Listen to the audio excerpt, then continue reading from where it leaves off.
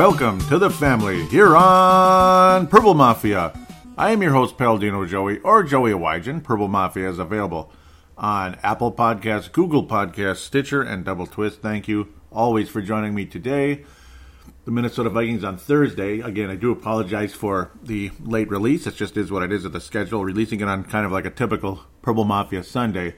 The Vikings definitely got the job done on Thursday against the Washington Redskins. Not the prettiest score ever, but a win nonetheless. 19-9. Yes, 19-9. So again, not the most exciting game you ever saw. In fact, the first half or so was downright yucky until, well, Vikings finally got something going at the very end of the second quarter. Thank God. Vikings getting a drive together, getting Dalvin Cook into the end zone. Dalvin Cook off to an MVP-like start to the season. Just absolutely unbelievable. You knew the running game would be a factor against the Washington Redskins. Or at least you were hoping it would be. The pass defense with Washington a little bit better, but Kirk Cousins still extremely efficient, completing the passes he needed to. 23 of 26, 88.5, 285 yards, no touchdowns. Didn't get in the end zone with the passing game, but you got in the end zone with the running game. With Dalvin Cook, his total yardage, he's on course for like 2186 basically, when you combine yardage together, over 1600 rushing, possibly 18 total touchdowns, and around over 500 receiving yards on course, again off of the first half going into the second. Absolutely an MVP type of season. Stefon Diggs showed up wonderfully again, but he did fumble after a catch along the way, generating a ton of frustration, lots of angst.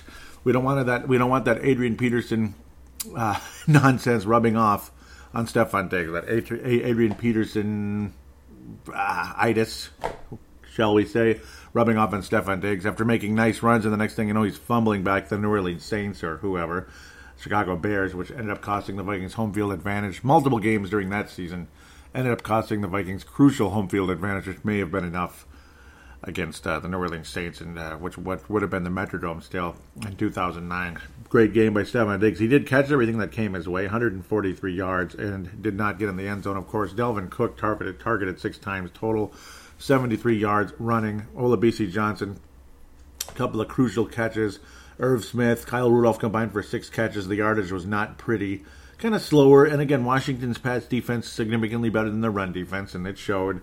It also, was a scary situation. The Minnesota Vikings playing kind of prevent-ish type of defense, even though they really weren't. It just looked like they were, if you know what I mean. Because Xavier Rhodes, he was a few yards off his man pretty much most of the night.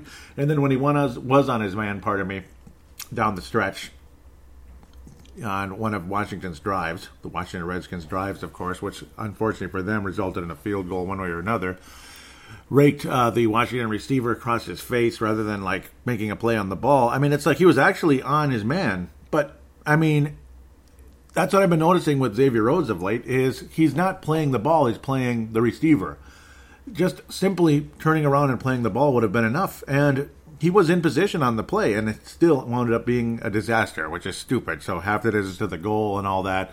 Washington Redskins had a golden opportunity to score a touchdown at a point in the game when, Washington was still in it, and they pretty much were most of the way until very late. It's just that the Redskins' offense was so gosh darn inept, it didn't really matter.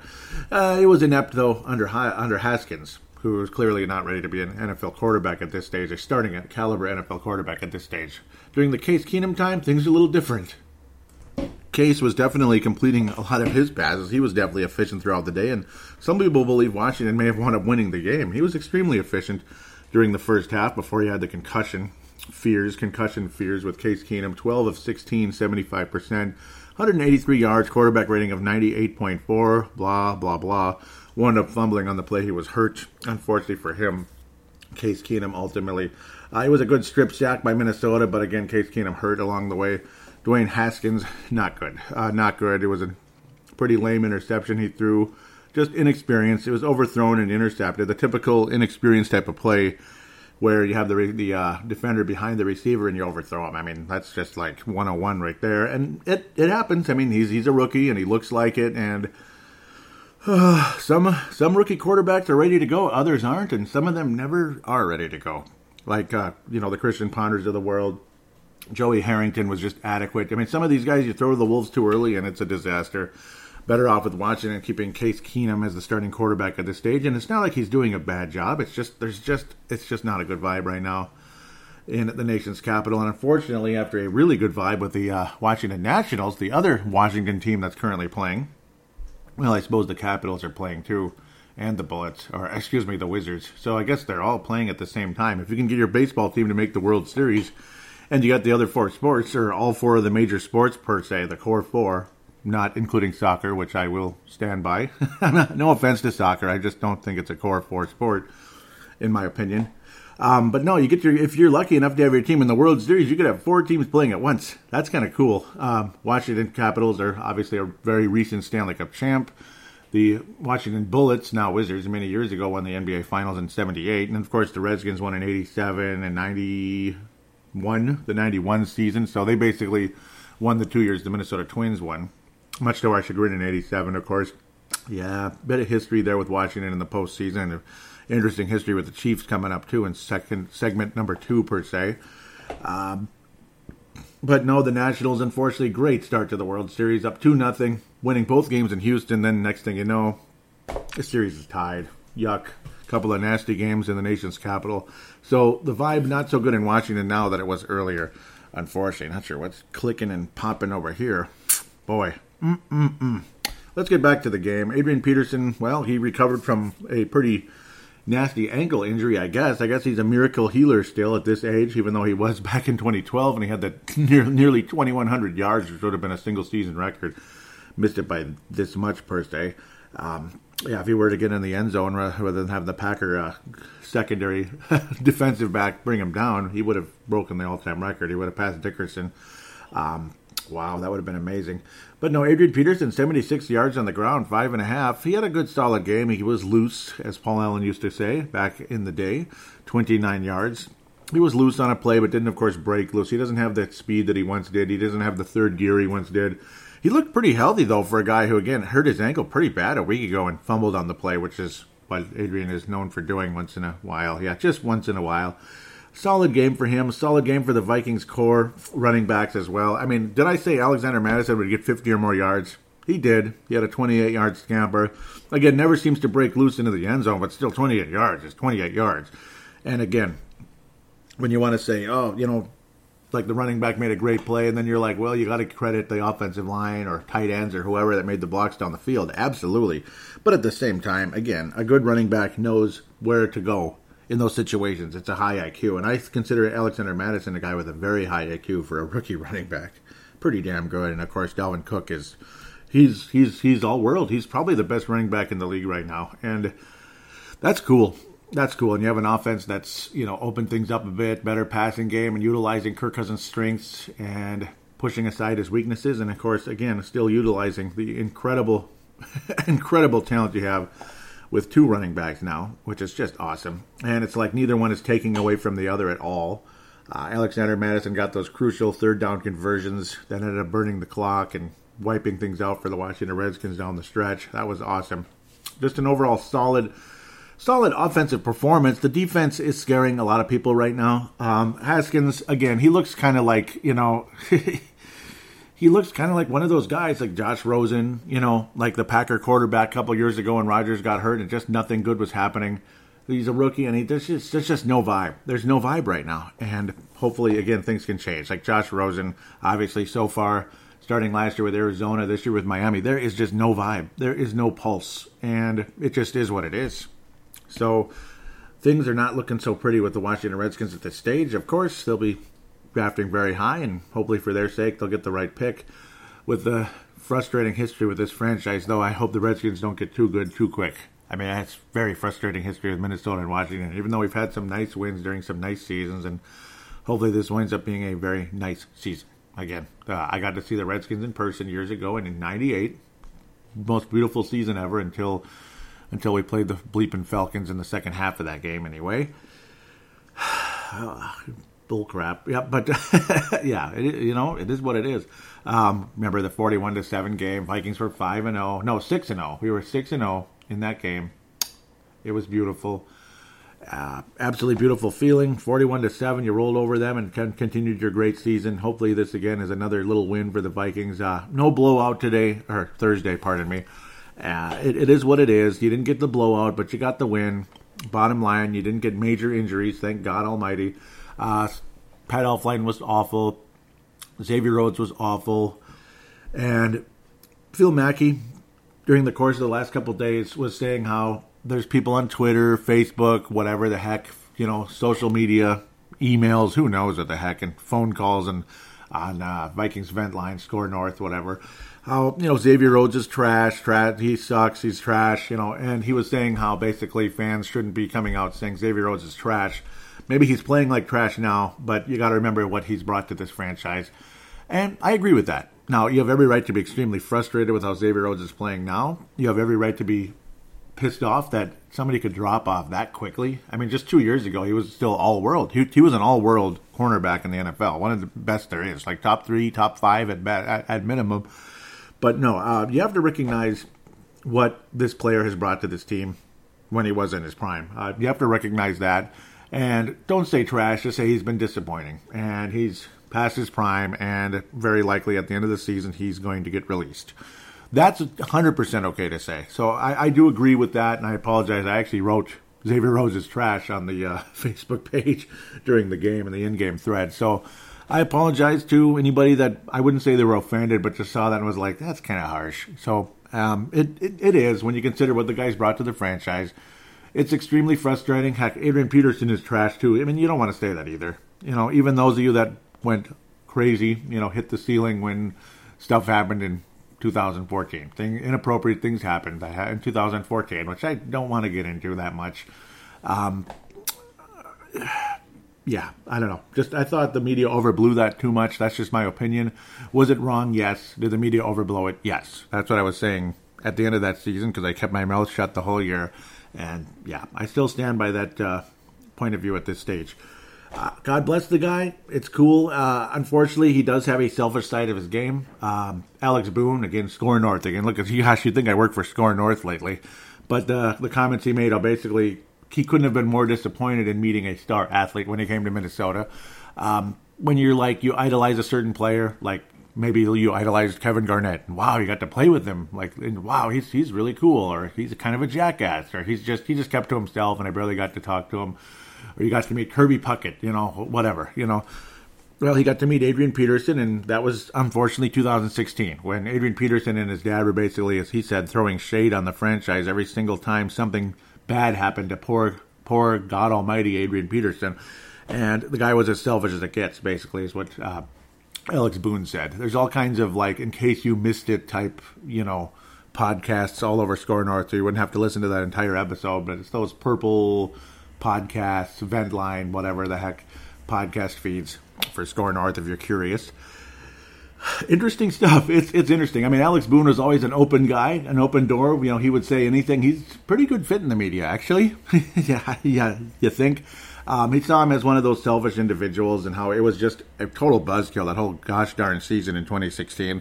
Didn't help that the O-line was kind of bad, but I mean, they blamed the O-line for every bleeping thing, which is not always the right thing to do. It's not always right. Even though the O-line stunk, you can't blame the O-line for every single thing, every single play. That's kind of silly. And Adrian's fumbling and bumbling in that awful game against Indianapolis, which was basically like, you know what, Adrian, adios. Just go. You're a historic player. Thank you very much. Wonderful career. We'll retire number 28, maybe. God bless you when you come in as a Viking or go into the Hall of Fame as a Viking. It'll be the greatest ever and everything, and we'll celebrate those awesome games like the San Diego Chargers. Check out my YouTube video, by the way. So instead of Score North, check out my YouTube video on that one. Way back in 2007, rookie year for Adrian Peterson. It was my rookie year, kind of messing around. I was already 28, though. Gosh, I'm an old-timer now, 40.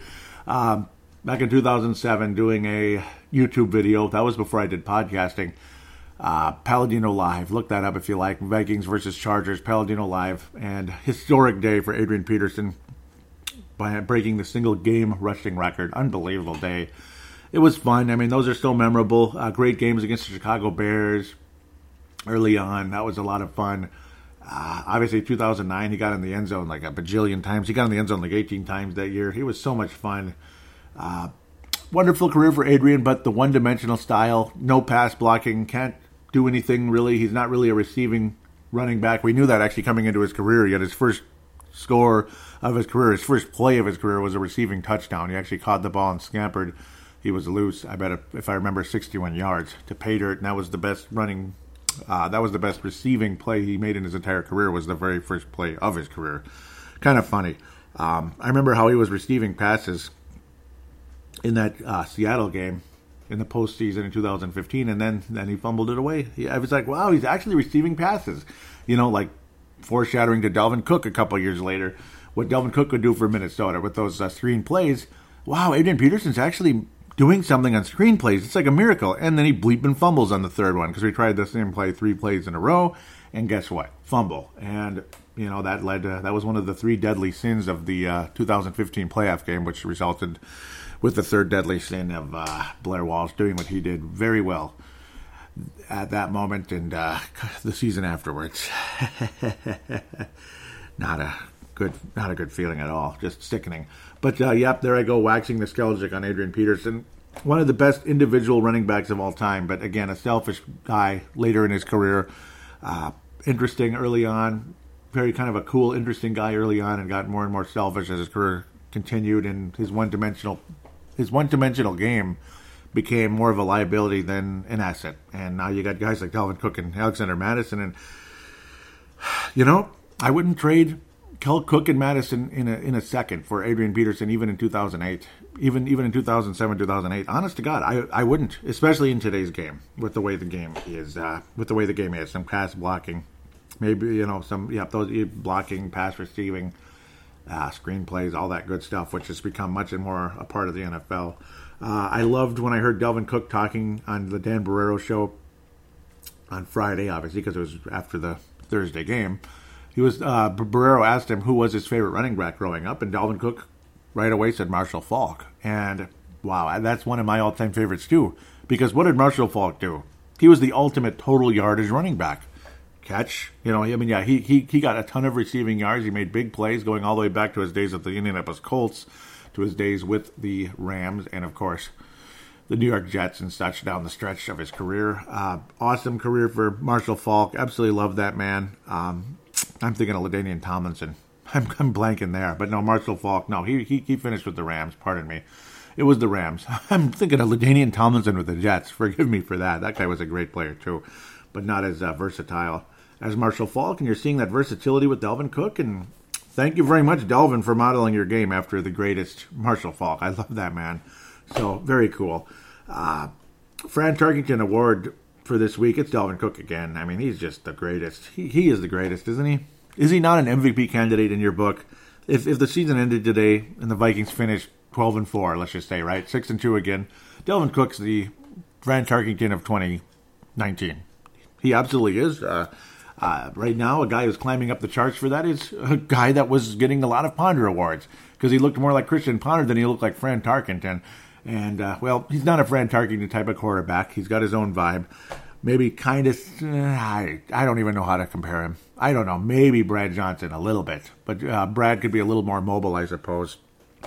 But, hey, Kirk Cousins has his own gifts. He's got his special skills, and he's utilizing those special skills rather than getting his weaknesses exploited and getting his ass kicked and fumbling and pissing off everybody known to man. That was the extreme frustration with Kirk Cousins for so long. The past year and a half with Minnesota, but now looking like a quarterback that might get an extension rather than getting cut. Because somebody is going to get cut next spring. It's probably not going to be Cousins. Obviously, you can't because that's $28 million just like that. Like, bite the damn money, get out of here. Unless the guy throws like 7 interceptions in his last 7 passes of the season or something. Which, let's not even think about that for a moment. Let's not even go there. But no, Xavier Rhodes, by the end of the season, he's not going to be a Viking anymore. And it's too bad we couldn't orchestrate some type of trade during the offseason. Might have been a good idea. I can imagine Bill Belichick trading him, and people were like, wow, I thought maybe he lost a step or something last year, like a half of a step or something, because he was still okay last year. But wow, they got rid of him. But it's Bill Belichick. He's almost always right. And yeah, I guarantee you Bill Belichick would have sent Xavier Rhodes packing after 2018, if not 2017. That's just Belichick. And, I mean, look at the Patriots defense. Just look at them. It's not bend but don't break anymore. It's screw you. We're going to shut you down no matter what you do. They're like the old Patriots in the early days of Brady.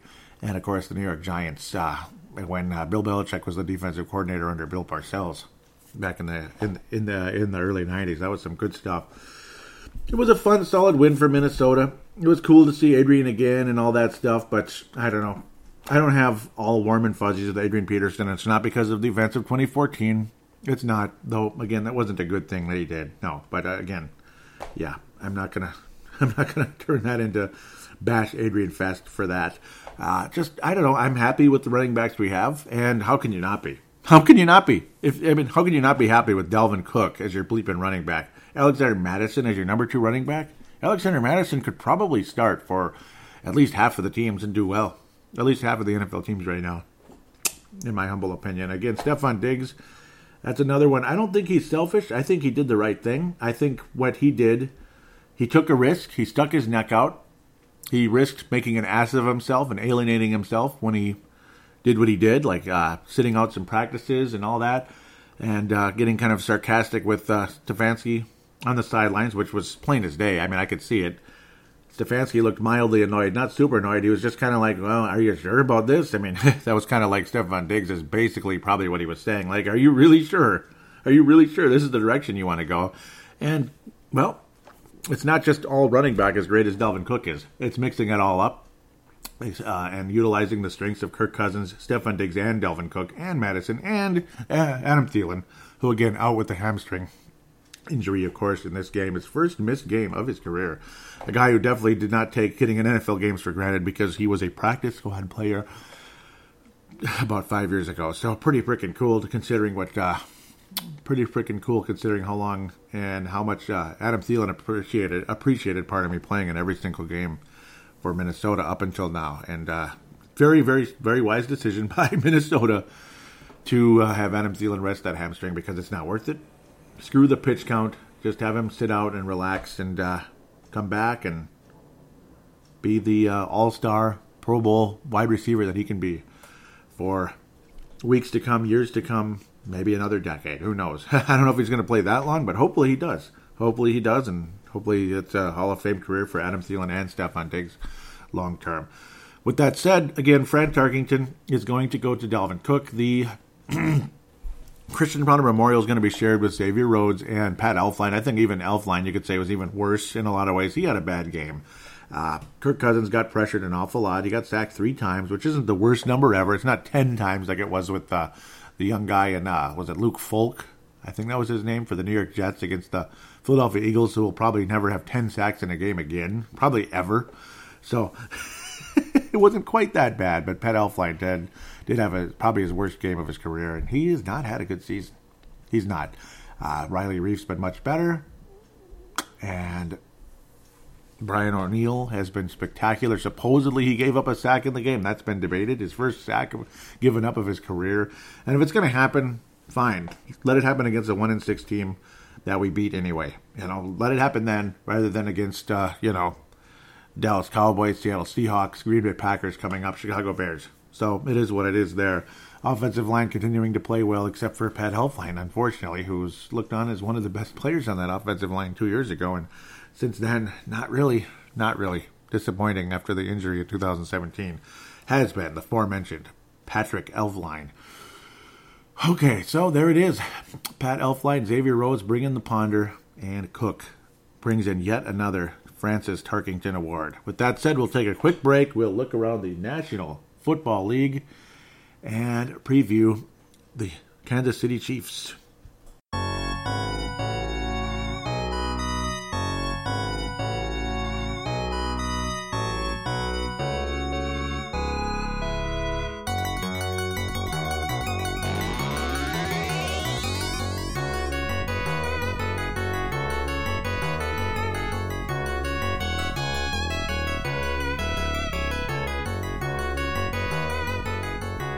And we are back here on Purple Mafia segment number 2. We're going to look across the league a bit and, of course, get into some Kansas City Chiefs and Minnesota Vikings history. A fairly small history. Gosh, only 12 games between the two teams, and considering how long these teams have been around. All right, well, yeah, we'll get to that shortly. And, of course, AFC, NFC, blah, blah, blah. They didn't merge until later. And, of course, yeah, because back then we were called NFL champions. We were the NFL champions, but, yeah, well, nowadays if we heard NFL champions, you think they must have won the Super Bowl. Yeah, well, unfortunately, we got to the Super Bowl, and, yeah, I think most of you know the result. Green Bay and Kansas City flashing in the background. NBC Sunday Night Football. Is that not tradition for Purple Mafia segment number 2 and 3? Yes, it is. And that's just how we're going to keep doing it. Green Bay and Kansas City, the Packers leading right now. Matt Moore and the Chiefs doing the best they can against the losers from Lambeau. Okay, yeah, they're not really losers. They're 6-1. I wish they were losers. It was nice when they were losing. You know, that's a team you'd call a lovable loser because you're just loving that they're losing. Okay, enough of that silliness. Monday Night Football is going to be that's going to be a real barn burner, real ticket getter. Two teams combined for a 2-10 record. The Miami Dolphins, a multiple Super Bowl champion, and Pittsburgh Steelers, a 5-time Super Bowl champion, or actually 6-time Super Bowl champion, pardon me, tied with the Patriotas. And, well, they're not having good seasons, those two teams, so that won't be the best Monday night game. I'm glad that wasn't the Sunday night game, but usually Sunday night is about as good as it gets. Arrowhead Stadium, the Chiefs hosting the Slackers, and they'll be hosting the Minnesota Vikings next week. So a nice little indicator how things are going to go, I guess. Hopefully we win, because if the Packers beat them, hopefully we can. Okay, I'll shut up. Let's move on. Shut up on that silliness. Jacksonville hosting the New York Jets, and yes, the neighbors upstairs are as noisy as ever. That's a wonderful thing every Sunday night. Jaguars advanced to a 500 record, 4-4. New York Jets dropped to 1-6, 29-15. New York Jets continue to stink despite a one-game dream of how good they could be, I guess. Sam Darnold back to throwing to interceptions, and Gardner Minshew back to throwing touchdowns. Great game for him, other than a fumble loss. He had 3 touchdowns into the end zone, passing, of course. Almost 280 yards, basically. And Sam Darnold struggled, even though his completion percentage was high. The mistakes were there. Jacksonville's defense looked a little bit like the last couple of years or so, particularly the 2 years ago when they were actually a pretty dangerous team for the New England Patriots in the AFC title game. But overall, big, strong game by Leonard Fournette. Wow, another total yardage game for him. 60 yards receiving and scampered for 76 overall, including a 66 long, but did not get into the end zone. But a nice, again, total yardage type of game, which is what you're looking for if you are a running back in the modern day. I also got the Timberwolves flashing in front of me here on the Note 8. The Note 10 is relaxing right below, but I have the Note 8 still hanging around, and it serves its purpose pretty nicely. Still got that HD view. Timberwolves flashing, so lots of stuff going on. Lots of distracting things that I guess are good, I suppose. Timberwolves not quite winning after they started off well against Miami. We'll see what happens. We can look at the standings here briefly, too. If the season ended today and all that, New England, of course, number 1 seed in the AFC. Indianapolis Colts and Chiefs trying to get that number 2. The Colts. Remember the Indianapolis Colts? You know, this Andrew Luck guy that's not lucky, really? And you got Brissett and all that leading the way. Yeah, I mean, the Colts, looking good. Chiefs, of course, trying to reclaim a number 2 if they can defeat the number 3 Packers. We'll see what happens. Saints and San Francisco still ruling the NFC. Kansas City and Indianapolis 5-2, Baltimore 5-2. So anybody could have that number 2 bye. Heck, Buffalo Bills, well, no, they can't because they're behind the Patriots. They're not going to pass the Patriots. Houston Texans hanging on to the final wildcard spot behind a 5-2 Buffalo club. And Jacksonville and Tennessee knocking on the door back in the 19. There's your 1999 AFC title game. Okay, I keep talking about those two teams. That was a fairly memorable game, particularly if you're a Titans fan. San Francisco, along with New England, Tom Brady's 2 favorite teams, and Joe Montana's 2 favorite teams, I'm sure, growing up as well. Okay, maybe Montana didn't care as much about San Francisco until he got there.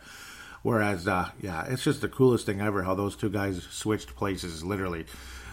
Joe Montana grew up in Boston, played for the San Francisco 49ers, and was a legend. Tom Brady grew up in San Francisco area, 49ers fan, watching Joe Montana, and wound up playing in Boston and became an even bigger legend. It's the coolest thing ever. It really is. You can say whatever you want about those two teams. New Orleans Saints, no Teddy, no problem. They end up moving up to 7-1. Green Bay 6-1, trying to be 7-1, and Dallas is hanging on to the other home field advantage, which would be the 4th seed. Seattle and Minnesota hanging on into the wild card, and you got the Los Angeles Rams hanging on to a 5-3 record after beating Cincy today. Oh goody. And Carolina 4-3. Both teams in the hunt trying to catch Minnesota or Seattle. Hopefully they're unable to catch us anyway. If they catch Seattle, I couldn't care less. Jacksonville, solid win. Well, let's move on. New Orleans Saints rolling over Arizona today. Not a good game for the Arizona Cardinals. 31-9. Drew Brees is back, and he had a pretty solid game. Kyler Murray did not. One of his weaker games, but he didn't turn the ball over. Good for him, but unfortunately not a good game. Brett Hundley, that's the former Packer quarterback I was talking about. That was not so good. And that's kind of about what Trubisky looks like right now for the Chicago Bears. Not so good.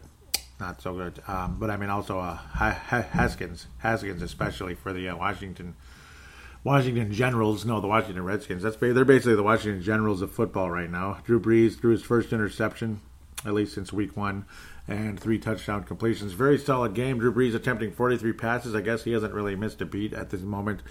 We'll see what happens with Teddy Bridgewater in the offseason, because he sure looked like a starting quarterback, and is Brees going to do a Brady and just keep playing until hell freezes over and keep winning, because they are winning right now. They might have home field advantage in the AFC again. Latavius Murray carrying the load back-to-back weeks, getting in the 100 yardage again. He's just one of those guys who is a starting... He's a starting running back, kind of like Latavius Murray. Kind of like Alexander Madison. Kind of like Latavius Murray. That's funny. But no, Alexander Madison also. Teddy Bridgewater got in the game, and, well, he just kneeled a couple times. Good for him, I guess. Couple of kneel jobs to run the clock down. That's the only reason why you see him in there. He's a starting quarterback, though. I like Teddy Bridgewater. He looks better than ever. Mental game as strong as ever, and he always had a high IQ, and good for him. Michael Thomas getting in the century mark again, this time getting in the end zone. Latavius Murray, complete game. Latavius Murray caught 9 passes. Latavius Murray's Delvin Bleepin' Cook for the New Orleans Saints right now. And that, I mean, and you still have Alvin Kamara, who's not even available. So definitely a dangerous overall football team. Their defense has a lot of good players. Obviously, you got Jordan, you got your. I don't even want to talk about them, but obviously Lattimore and all them, damn good players. Marshawn Lattimore, hell of a player, and you could go on and on and on about that. The Minneapolis Miracle and Marcus Williams and the disaster he went through, and we'll just move on from that. Marshawn Lattimore slamming his helmet on the ground, and understandably, I would do the same thing. And Norwood's still there. Morstead's still there. Cool guy, very cool guy, coming out there and toughing it out in a situation he probably didn't want to deal with. The Saints are 7-1. There's at least 2 Saints that I like. Teddy Bridgewater. Well, 3, because I love Latavius Murray. Love him to death. Latavius Murray, Teddy Bridgewater, and Morstead. But other than that, I hate the Saints with a passion, I guess. I still like their uniforms and their colors, though, like I did forever.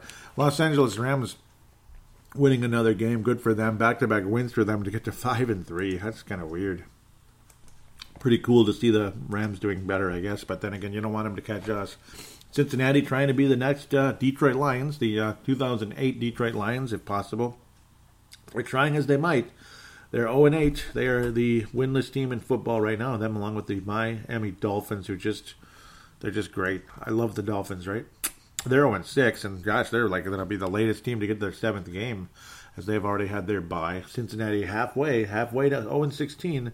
The Rams trying to get to 10-6. Oh, goody, if you even that out. Of course, 24-10, not really much to say. I mean, Jared Goff was mediocre. Andy Dalton was mediocre, and he got sacked 5 times. Jared Goff's efficiency rating was really high and all that, but his accuracy, not so much. 55%. Joe Mixon, just average. Just an average guy out there. Just an average Joe in terms of his running game, and caught 4 passes for a whopping 11 yards.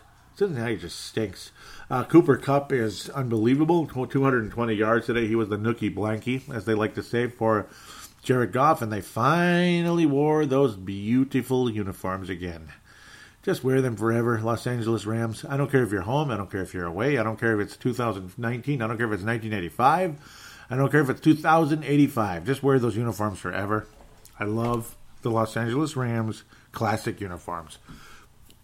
The classic uniforms from the good old 80s. They are the best. The 80s and 90s before they changed them into that other stuff. Those are cool uniforms. And yes, they belong in Los Angeles, not in St. Louis. Oh, I love those uniforms. Have I mentioned that I like those uniforms? It's kind of like the Lakers with blue. I don't know. I guess they're similar to that other team in Northern California that I hate with a passion. But, yeah, I like the Rams uniforms a lot better than the bleeping Warriors. Easy win for the Rams. Let's keep going. I don't even know why I'm even getting into all that. I'm just losing my mind. Because that's what happens when the Timberwolves are flashing on the screen in front of me. First place, Indianapolis Colts. They barely got past the Denver Broncos. It was the Peyton Manning Bowl, I guess.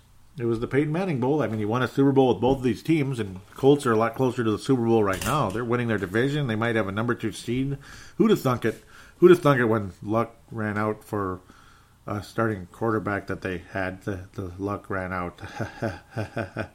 Okay, I'm sorry. I had to do that. Denver Broncos lose again. Yep, the Broncos lose again. Their defense is good. They kept the Colts at bay, 15-13, a boring, grinded out type of game. Kind of some old school action mixed in. Jacoby Brissett kind of rushing for a couple of first downs. Good for him. I really like him. And Nyheim Hines barely getting some action, but he got a little bit in the game, 4 rushes. I always talk about him because I like Nyheim Hines. He actually had some catches in the game, too. Looks like they're starting to include him a bit more and more. And, man, I wish Nyheim Hines was on the Vikings. I was obsessed with him in the draft about a year and a half ago. The 2018 draft. I was obsessed with Nyheim Hines. Could have been that nice kick returner for us, possibly.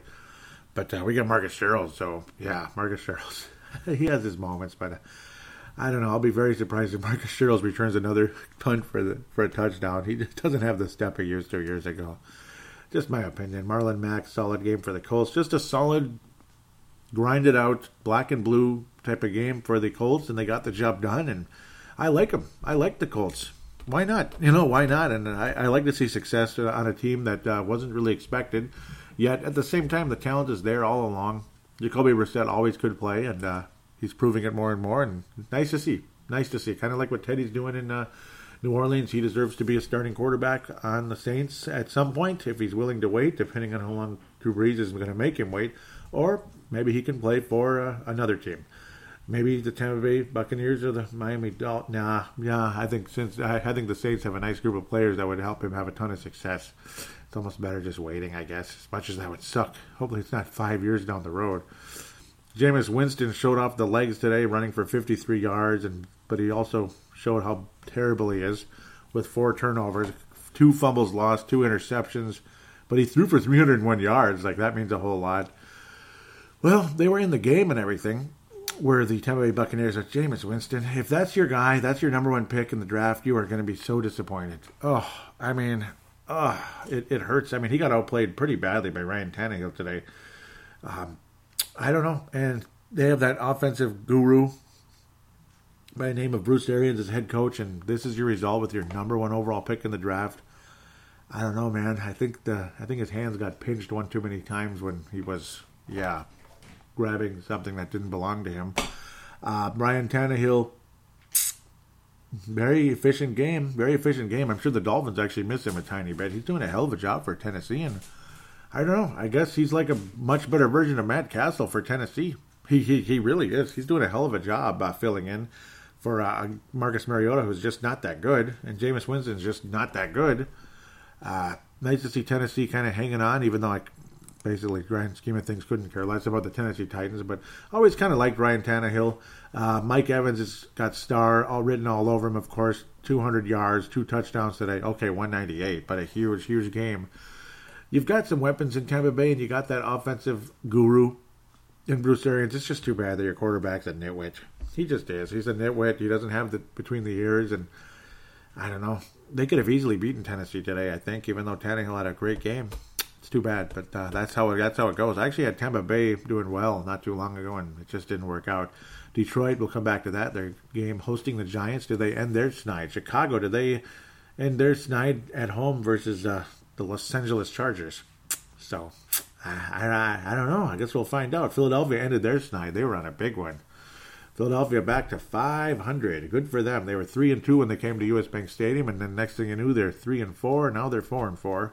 Philadelphia Eagles with a winning record when they came into US Bank Stadium, and so helped Kirk Cousins improve his back-to-back weeks here. Help him improve his play against winning teams, and then eventually his play in prime time. So a couple of wins in those categories. Guess it's kind of easy when the Eagles weren't playing so good and Washington was sucking, but to his credit, Kirk Cousins has been freaking awesome. Buffalo Bills, gosh, they were 5-1 in this game, but the Eagles romped all over them in New Era Field. It's a new era for Buffalo, and it sure is, but not a good game for them today. Carson Wentz put up solid numbers, just solid. Only attempted 24 passes because of the lead. They're just protecting the lead with Jordan Howard doing the old bell cow. And, of course, Carson Wentz showing a little athleticism and running for some first downs as well. Jordan Howard, 23 rushes, 4.2 a carry, and he did get into the end zone once. 96 yards for the captain. No, for Jordan Howard, the former Chicago Bear, which I'm sure they're dying to have right now. Oof. Got a couple things to say about that game. Couple things, but Buffalo, big loss today. Big loss. This must have been their biggest disappointment of the season. It would have to be. Ouch. But good for Philly, because season's kind of getting to be on the line there. You don't want to get your fifth loss already. You just don't. Atlanta put up a pretty good fight against the Seattle Sea Chickens, hosting them in, again, what was rated as the number one stadium in the NFL. Matt Schaub leading the way for the Atlanta Falcons like he was years ago behind Michael Vick, all these years later. He passed for almost 500 yards, did Matt Schaub. The quarterback everybody wanted. Oh, he's behind Michael Vick. Michael Vick's a legend. He's the greatest quarterback ever. He's got the best legs ever, and he's got the biggest arm ever. So he'll never play, but he's an awesome quarterback who deserves to be starting, and he stunk everywhere he went for the most part. Goes back to Atlanta, and all these years later, like a decade later, and throws for almost 500 yards against Seattle, who's no longer the Legion of Boom. They're the Legion of Bend But Don't Break. Yeah, that was cute, wasn't it? But they still didn't win, though. They still didn't win. They were bent but don't break, pretty much, giving up 20 points to Atlanta. 500 yards, almost 500 yards passing and 21 points. And one of the other guys that I love from Wyoming, another Wyoming guy, just like Marcus Epps with Minnesota now, Brian Hill, who never got to suit up for the Vikes. He ended up going to Atlanta. My condolences with how things have turned out there. He got in the end zone today, so good for him. 29 yards. Might have been his first there. Devonta Freeman. Atlanta just not getting the job done, but a nice overall good game for Brian Hill getting into the end zone. Very happy for him out of Wyoming. Love him. Love Brian Hill. But unfortunately, there's really no job right now for running backs in Minnesota.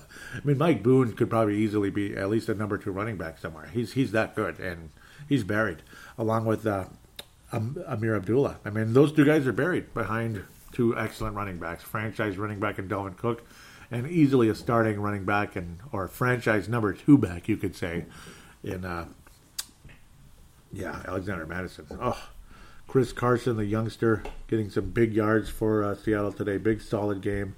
Only, 90 yards. It's not a spectacular game, but he moved the ball forward, and that kind of helped get the job done. And Russell Wilson's efficiency is just unbelievable. Quarterback rating 132 in the day, but nice kind of turn back the clock day for Matt Schaub. And the Atlanta Falcons, again, looks like way back in the day. Julio Jones, 152 yards once again for the 9 billionth game of his career. No touchdowns because Atlanta was just not efficient enough. And Julio Jones' career is being wasted in Atlanta right now. And it's a crying shame. A couple years ago, you thought he was going to get a ring or, maybe compete for it a second time around. It just didn't happen. A lot of people had a feeling that Carolina was going to upset San Francisco today, and whoa, yeah, boy, were they wrong. Carolina definitely been a threat, a dangerous team, and Christian McCaffrey, one of the most amazing dual threats in the NFL. A bit of a hybrid player, of course, as we've said time and time again. But, 51-13, that's a bit of an urban legend, even though San Francisco's been good this year. They really put the whooping on the Carolina Panthers, and, Kyle Allen was awful. 3 interceptions, couldn't complete a pass, it seemed like. Jimmy Garoppolo only attempted 22 passes and still managed to throw an interception, which is annoying, but an overall good, solid game for Jimmy Garoppolo. Jimmy GQ, I guess. GQ Jimmy Garoppolo, as some people call him, I guess. I guess. I don't like to think about that kind of thing all too often, I suppose. Tevin Coleman, again, former Falcon, getting 105 yards and getting into the end zone 3 times. So if he was like your number 2 or number 3 running back, which is what he probably would be in most fantasy leagues, what a game, eh? Got in the end zone 3 times, and that made you feel like $1 million, I'm sure, if you were a San Francisco fan today, or a team fantasy player, I suppose.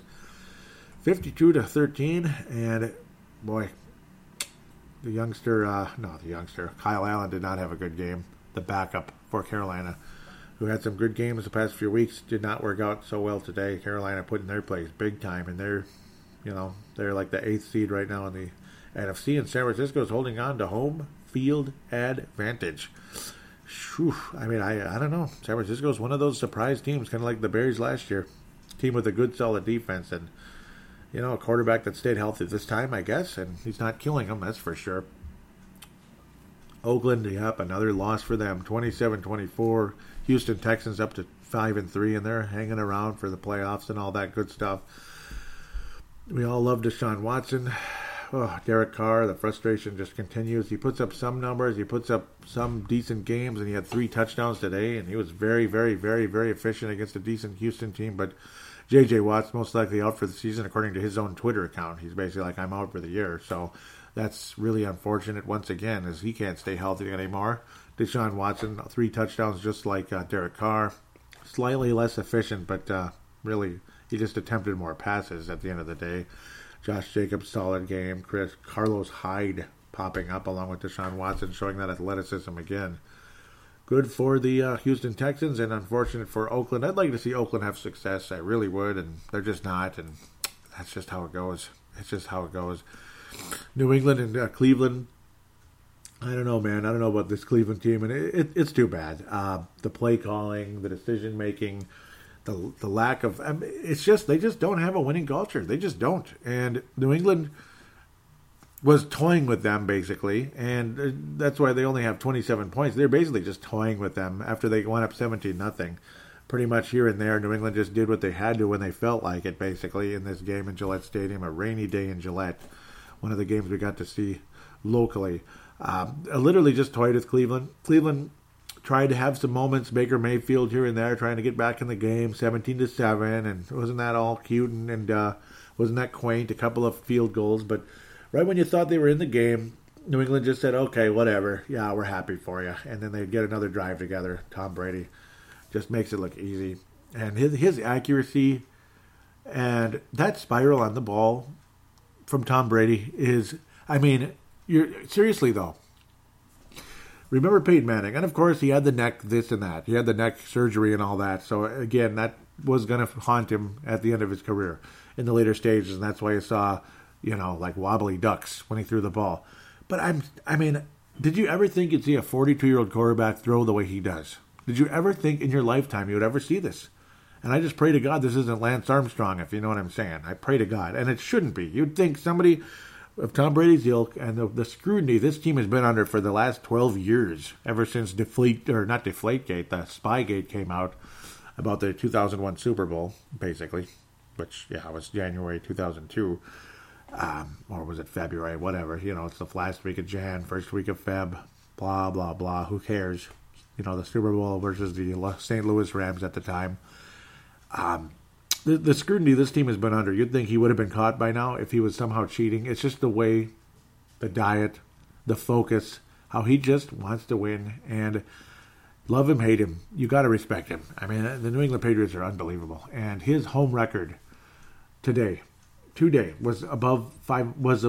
He has 100 more wins at home than he has losses at home in his career during the regular season. Not counting the postseason, which is crazy as well, I'm sure. Obviously, it's a big, big number, huge number. Who's played? Nobody's played more playoff games than Tom Brady. Nobody. Nobody. Think about all those Super Bowls and all the playoff games you'd have to play. The only reason why you might have less than certain players historically, or you're closer to certain guys, is maybe they had to play 3 playoff games to get to the Super Bowl, some of them. But, because the Patriots have had a hell of a lot of first-round buys. But you'd think most Super Bowl teams would have first-round buys in order to get to the big show. And back in the old days, that really old days, you only had to win 2 games to get to the Super Bowl anyway. So that's just kind of how it was back in the past when there were less teams. I don't know. I mean, he's just kind of toying with them.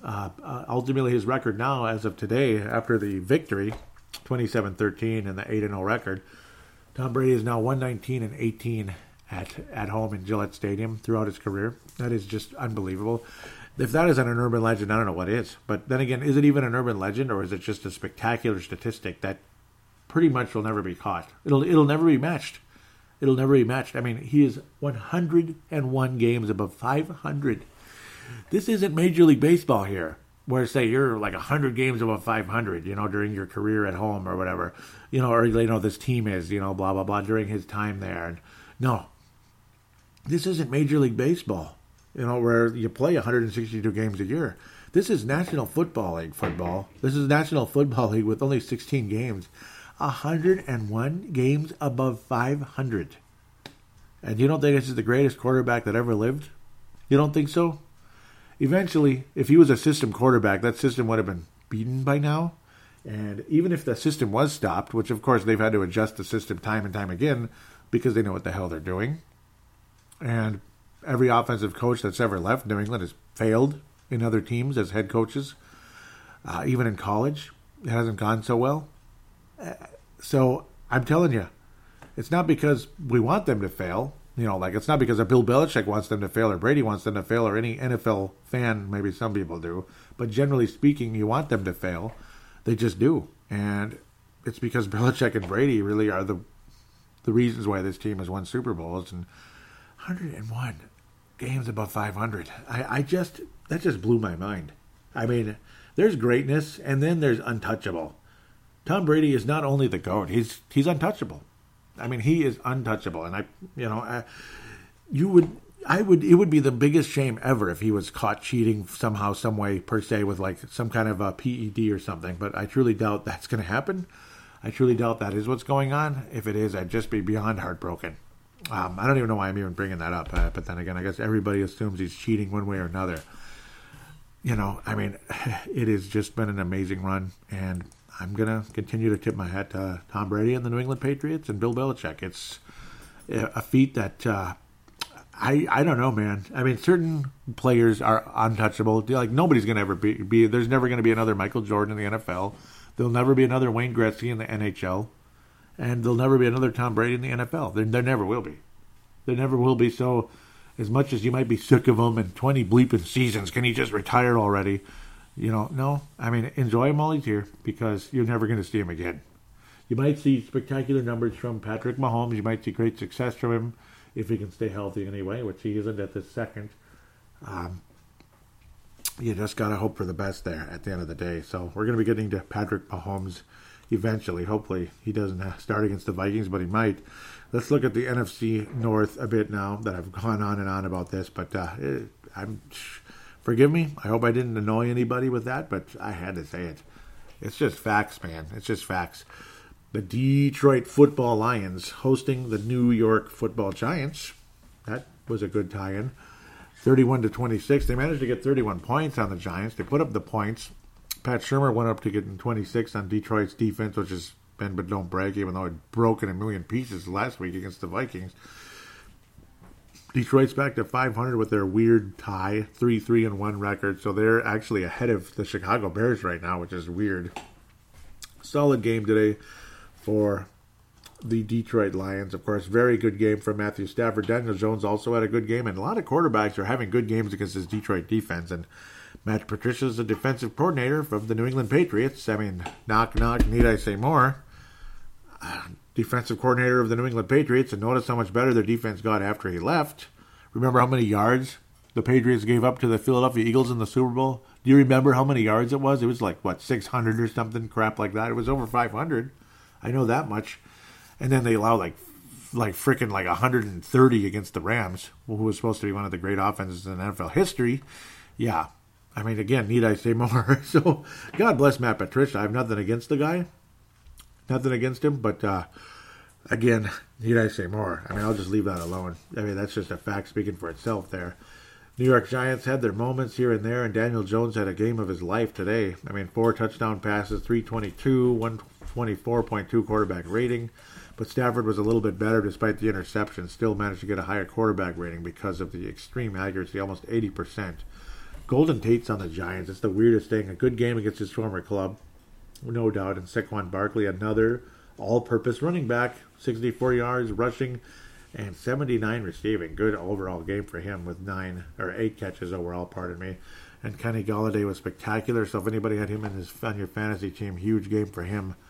2 touchdowns, 123 on only 6 catches. Huge game, but he did lose a fumble along the way, which kept the Giants in the game. And Danny Amendola, the former New England Patriots, 95 yards receiving along the way, but a nice win for Detroit to kind of finally calm the fires there, as they'd lost 3 games in a row after they've been doing so well.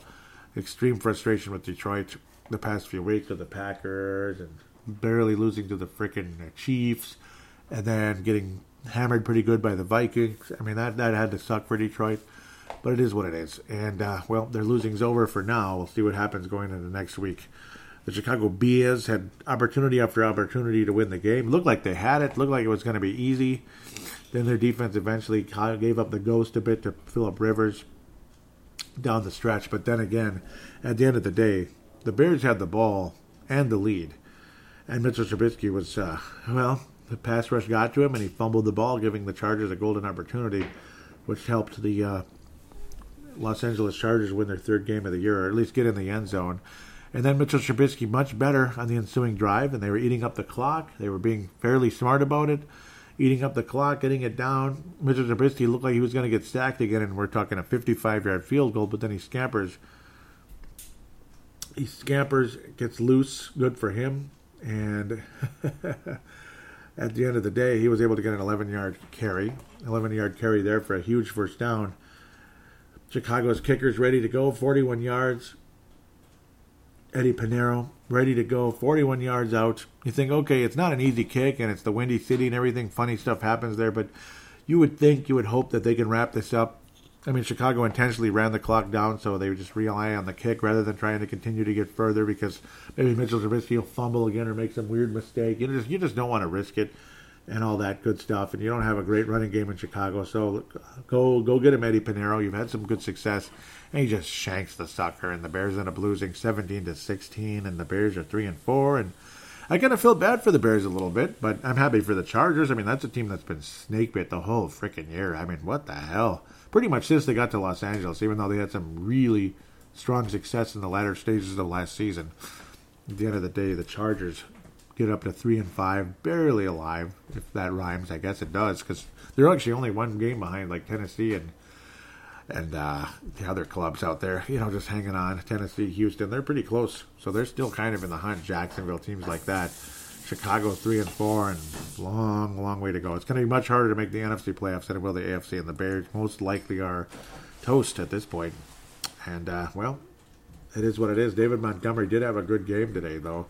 He did. To be fair, David Montgomery was very good. It's just, I don't know. They just weren't willing to risk it. They just said, screw it, let's just run the clock down. And also, you don't want to give Phillip Rivers another chance because he's led so many fourth quarter drives to win games in his career. It's unbelievable, despite the lack of success this year. He has not had the success level that he's had in the past, and that probably means he's past his prime. Melvin Gordon has been awful, basically, for the Chargers since he got there, and not a good record. Not a good winning record with him around. But the Chargers did get a win today. Their first win with Melvin Gordon on the roster. David Montgomery was a bit of a bell cow today, and 27 rushes with 135 overall, and he did scamper for 55 along the way. But Chicago, their success has dropped off the face of the earth, and with the way they romped all over us and embarrassed us weeks ago, about 5 weeks ago or so, hopefully Minnesota will be ready to take care of business in US Bank Stadium when that day comes. Not too far down the road. Kansas City and Green Bay doing what they can right now, but will it be Mahomes? Will it be Matt Moore? I don't know. I'm guessing they don't want to mess with Mahomes, but at the same time, if they lose today, boy, do they really want to drop to 5-4 because the chances are the Vikings will beat them. It will be a nooner, so we're going back to nooners again, which is always nice. Gotta love the nooners, even though Thursdays are cool too, because then I can kind of chill and come in and record the show on a Sunday with a little less pressure, I guess. Even though it's the same time, essentially recording it. Kansas City Chiefs hosting the Minnesota Vikings. Minnesota Vikings record in Arrowhead Stadium is awful. We'll get back to that in a couple seconds here. Chiefs 7-5 all time versus the Vikings. Only 12 meetings all time. In fact, these two teams played for the very first time in Super Bowl number 4, and the Vikings were favored by 18 points in that game, and they scored. They were the last team to score in the game. They were the last team. The Vikings were the last team to score in the game, so that means they won, right? The Chiefs built a 23 to nothing lead, and the Vikings finally scored late in the fourth quarter just to put something on the board, and very depressing. The Vikings couldn't do jack crap the whole game. I mean, Bill Brown only got 26 yards, Dave Osborne, but the Vikings didn't even run all that much. Joe Kapp, not the best quarterback ever. In fact, a flat awful game for him. 2 interceptions, and Gary Cuozzo, also awful, threw an interception along the way. 12.5 quarterback rating. And Joe Kapp, 52.6. Again, multiple interceptions. Vikings could have sure used Fran Tarkenton, but would it have mattered at the end of the day? Who knows? You would hope it would. Len Dawson, well, this is 1969, or 1970 officially because it was, the Super Bowl. 142 yards. I mean, just a super old school game where offense wasn't what it was. Teams heavily relied on their defense, and it was what it was. John Henderson for Minnesota led the way with 111 yards in that Super Bowl game. But unfortunately for Minnesota, the Kansas City Chiefs just buried the Vikings, and things didn't work out at the end of the day. And whatever. Crappy. Fred Cox only able to kick one extra point very late in the game, and very depressing game in New Orleans, Louisiana. Like we've never had depressing games in New Orleans, Louisiana, though, have we? Never had a depressing game in New Orleans, Louisiana in January. Just never. We're just great there, right? That was January 11th, 1970. Vikings then, like we always do, the next year, after we get heartbroken by the Saints or the frickin' Eagles or whatever, or the Falcons or the whoever. Oh, we won 27-10. We just whooped all over those Kansas City Chiefs, and that meant what? Meant absolutely bleeping nothing. So, who cares? 27-10 in Metropolitan Stadium, the old Met Stadium, and it meant a whole lot of nothing. Vikings didn't get back to the Super Bowl, and the Chiefs didn't get back to the Super Bowl, and the Chiefs have never been back, and the Vikings went back 3 times later on with Francis, and things didn't go so well. Vikings ended up winning the next one, 35-15 in Kansas City in 1974. In 1981, 7 whole years later, the Vikings lost at home in one of the last games at Metropolitan Stadium, December the 20th, 10-6.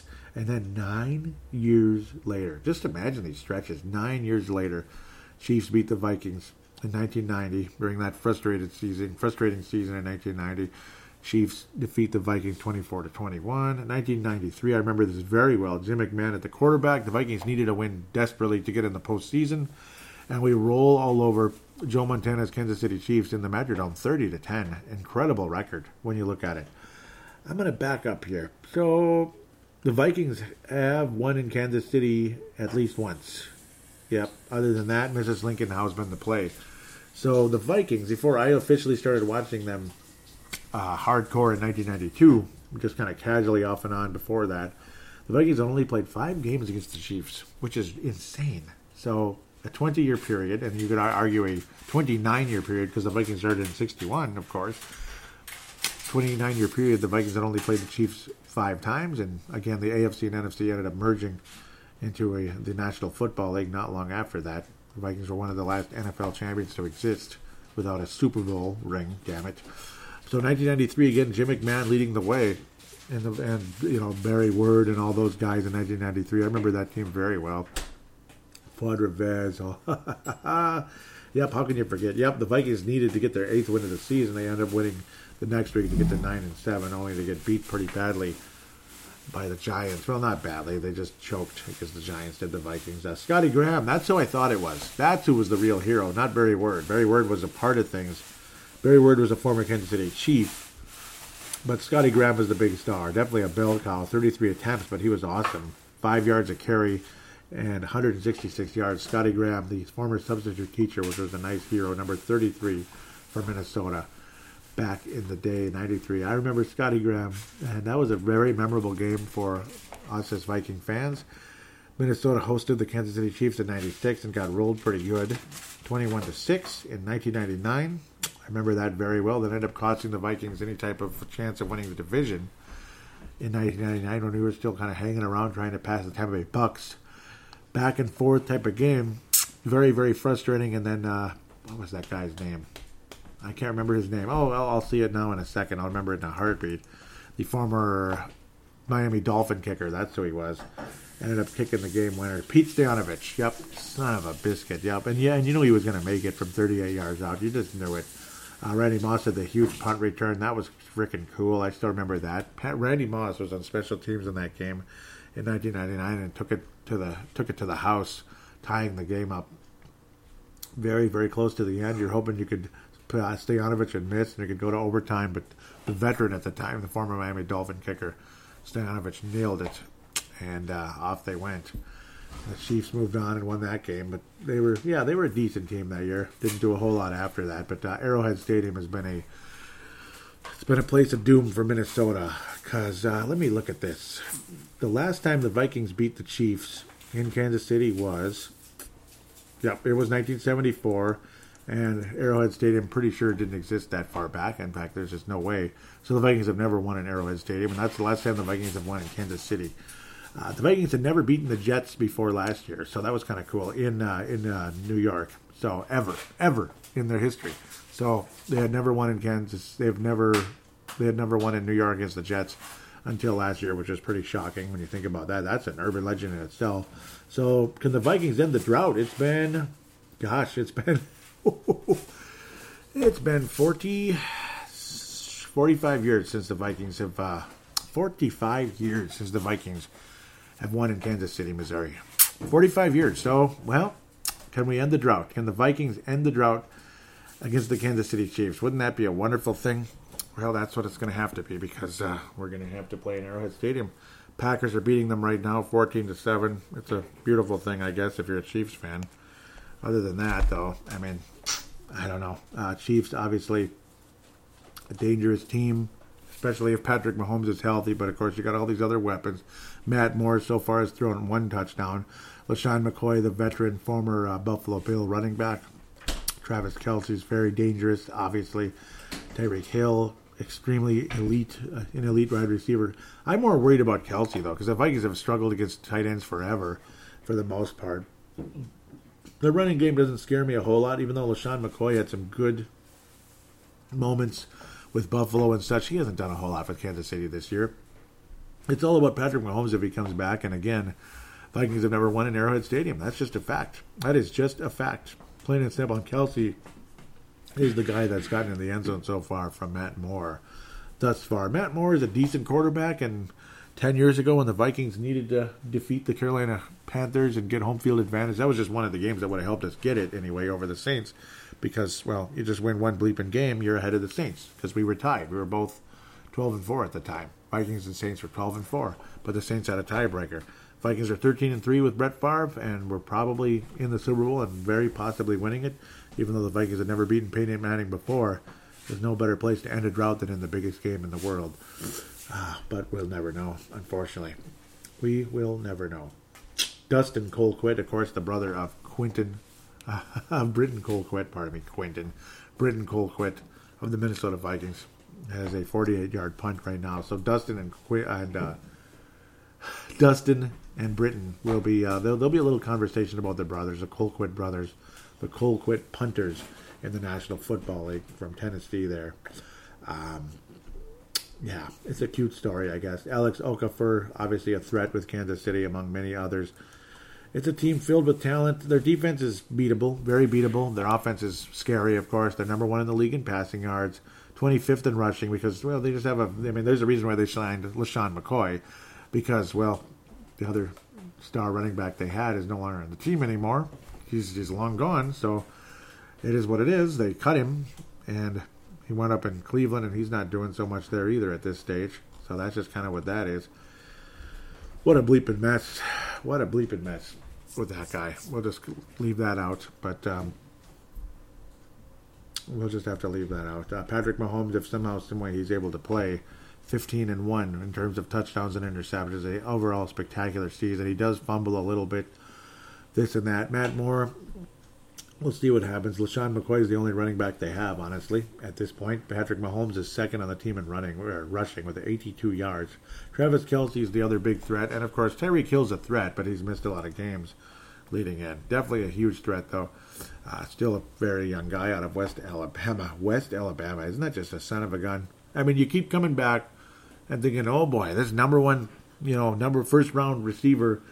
Very rarely, with the exception of Julio Jones and such, do they end up being nearly as good as they are, because a lot of good wide receivers come in the later rounds or undrafted and such. I mean, Stephon Diggs was the fifth-round pick in 2015. Tyreek Hill, fifth-round pick in 2016. Both of them are a hell of a lot better than Laquan Treadwell. We don't even need to talk about that name anymore, but it's just a fact. I mean, what more can you say? I mean, Tyreek Hill, 1,400 yards, almost 1,500 yards last year and 12 touchdowns, and it didn't hurt that his quarterback was Patrick Mahomes, but it's not like Alex Smith sucked. He was actually pretty good. We all know that. Patrick Mahomes is absolutely spectacular. Kansas City's overall defense is another bend but don't break defense. I mean, it's nothing you can brag about. For me, it's almost just like history is on Kansas City's side, which scares the crap out of me. It scares the crap out of me. It's just one of those, like, I'll believe it when I see it type of things. Even though I think the Vikings absolutely can beat the Kansas City Chiefs. And for me, they absolutely can freaking do it. I'm just terrified to even go there at this point, though. Kansas City fairly stingy in giving up points. They're definitely not bad. We're kind of in the middle of the pack, slightly upper level here, giving up 21.4 points a game defensively thus far this year. Overall defense yardage, they're in the lower half. I would say they're in like the lower third of the NFL in that stages. Rushing yards allowed for the Kansas City Chiefs, well, they give up 148 yards a game in the rushing category. So get your Dalvin Cook jerseys rolling again. They are way at the bottom. In fact, they are the fourth worst team in the NFL in giving up rush yardage. Only Cleveland, Miami, and Cincinnati, those three juggernauts, give up more rushing yards than the Kansas City Chiefs. So very, very interesting there. When you think about that, that's kind of important. Pass defense from the Chiefs, definitely a little more stingy. So you can kind of guess where the game plan could be heading, especially on the road. I do expect Kirk Cousins to be out there passing for over 200 yards. The Chiefs give up 228 yards a game so far, before today's game anyway. Again, so of course these numbers could change a bit. I don't expect Green Bay to change it too much. I think it kind of is what it is. So, of course, again, Aaron Rodgers is obviously what he is, one of the best quarterbacks in the league. But definitely a big weakness against the run. And this is a team that has, it's a bend but don't break defense. They've been beaten, though, with the running game, almost 150 yards a game, which can kill you. So if you're behind, you're the Kansas City Chiefs and you're behind, I think you're screwed. If the Vikings can somehow get a lead on the Chiefs with the way this the offense has been playing for Minnesota the past several weeks here now, I mean, getting 42 points against Detroit. I mean, you put up something like that against Kansas City, I think you're going to win the game for sure. And I know putting up 42 points against Kansas City is far-fetched, depending on who's the quarterback and how long the Chiefs have the ball. Because if Patrick Mahomes has the ball, it's not going to matter a whole lot. It's going to be a tough matchup. It might be one of those super high-scoring games because the Vikings' defense hasn't been as good as it was in the past either. But again, that's a pretty glaring weakness. I expect to see a lot of Dalvin Cook, a lot of Alexander Mattison, and probably Amir Abdullah, and even Mike Boone in the game at one point or another. But I expect Dalvin Cook to get in the 130s, and also the screen game and such to be involved. I could definitely see the Vikings involving, again, some of that play action and such. And you can see one of those deep passes of Stephon Diggs that ends up helping the Vikings pull away from the Kansas City Chiefs. It's just, historically, the Vikings never win in that stupid stadium. That's what scares me. And, of course, if Patrick Mahomes is the quarterback, the Chiefs are going to win the game. If Matt Moore is the quarterback, the Vikings need to win the game. They need to win this game. Absolutely. It's a golden opportunity you'll be just throwing away. It's not like Matt Moore sucks, but he's nowhere near Patrick Mahomes. And I think it's safe to say the Vikings are a better football team than a Matt Moore-led Kansas City Chiefs team. LaShawn McCoy is your running back. Tyreek Hill's obviously a great wide receiver. Travis Kelce's ever dangerous. But with run defense that gives up 148-plus yards a game, I think there's no excuse if the Vikings win the football game.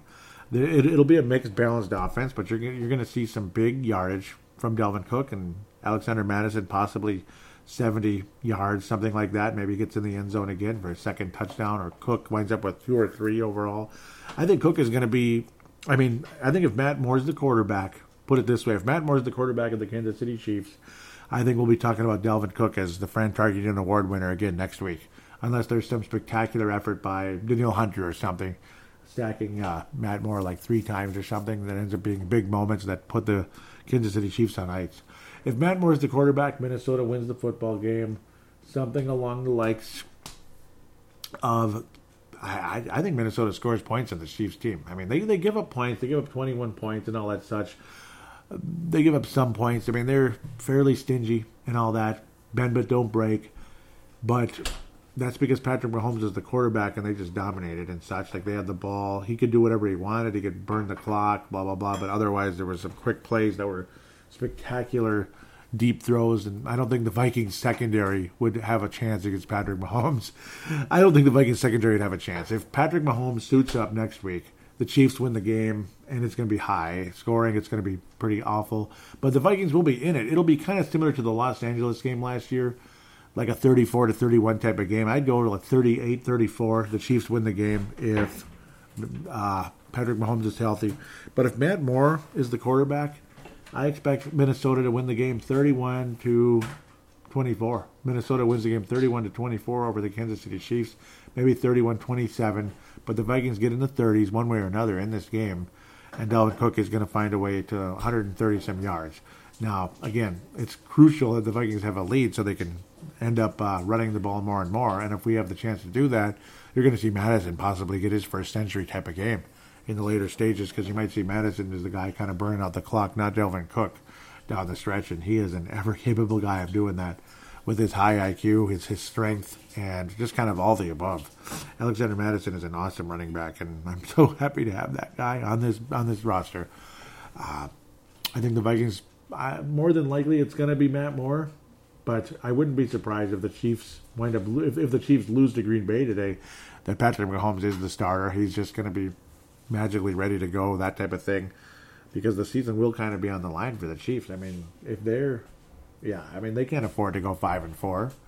That's kind of they're kind of screwed. They'd have to run the table pretty much to get anything near being even a first round bye type of team, much less make the playoffs, much less be a first round bye type of team. It's going to be tough. It's going to be really tough for the Chiefs to get that, even though the bottom of the AFC is pretty weak. With that said, I've gone really, really long in this segment. I mean, as long as I probably ever have, because I had a lot to say about Brady, a lot to say about the Chiefs, some interesting such, and other topics along the way during this segment. So we'll take a break, come back, and wrap things up with fan interaction. You'll be hearing from Mad Martin yet again.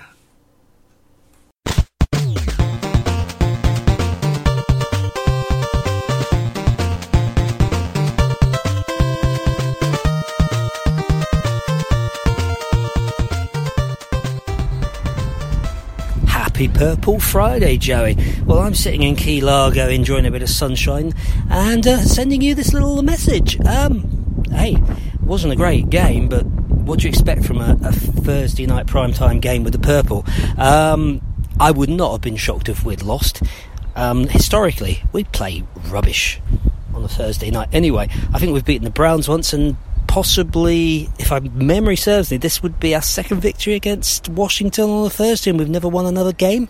So, hey, it's a good position to be in. Now, if you'd said to me after that Chicago debacle that we would be at 6-2 at the turn, I would have said you need mental therapy or something. So, yeah, it's a good position to be in. Listen to the podcast yesterday. And you said we're Super Bowl contenders. I won't believe that till we're in the Super Bowl. Looking ahead, they could potentially win every game they've got left. That's a big if. And I'm not prepared to start drinking purple Kool-Aid yet. a few issues there. Rhodes, I don't know if he's playing injured, but he's not playing well. Way too many penalties coming from the O-line, especially Elfin. But hey, it was a win, an ugly win, but it was a win, and that is all that matters. What else can I say? Yeah, positive. Hopefully we beat who, I don't know who we've got next. Is it Kansas or Dallas? Winnable, fingers crossed. I see Green Bay have KC. Unfortunately, they don't have their monstrous quarterback, so that's probably a win for them as well.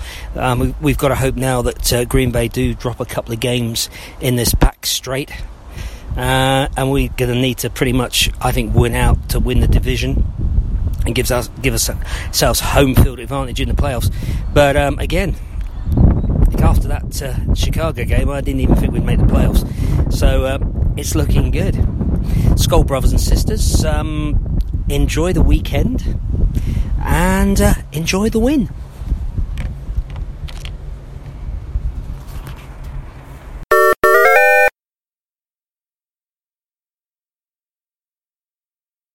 And I can't thank you enough. Once again, Dave Martin, Mad Martin, the Twitter king, and of course from Northern Scotland, one of the coolest people ever. And he's definitely the call-in king as well. He's just been spectacular.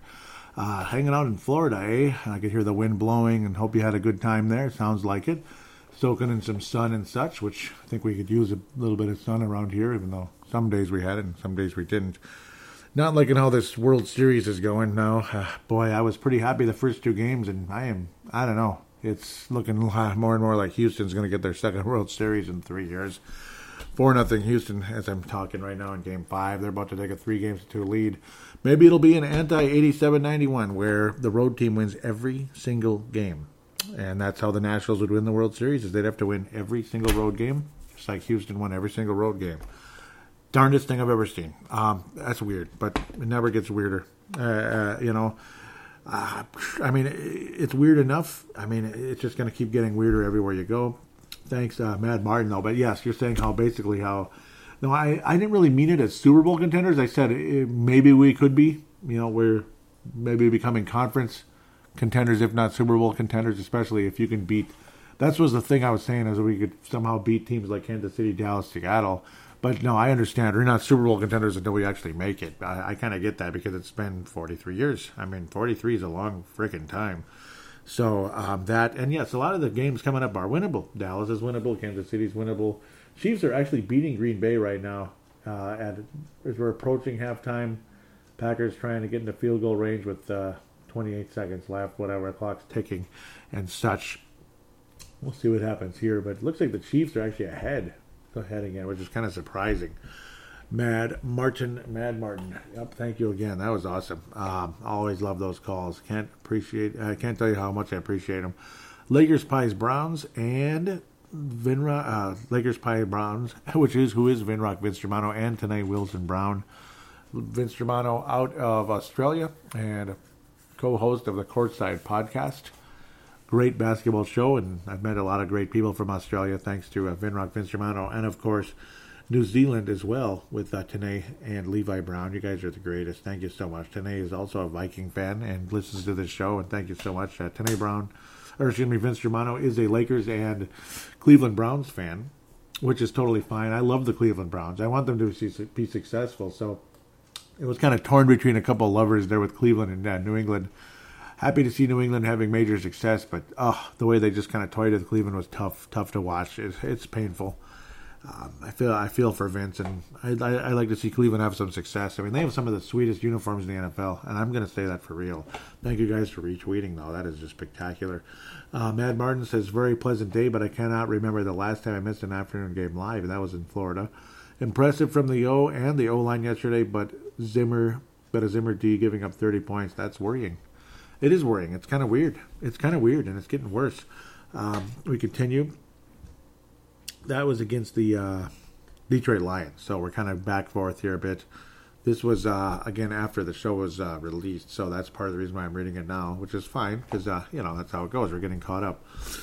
Matt Martin continues, says, was never on the Cousins bandwagon, but I give the guy credit for the bounce back. These past 3 games could have gone the other way after a horrible Bears game, but we'll hold judgment until they play another top 10 D, and that's a big deal. That's a big deal. They have to be successful against the top 10 D.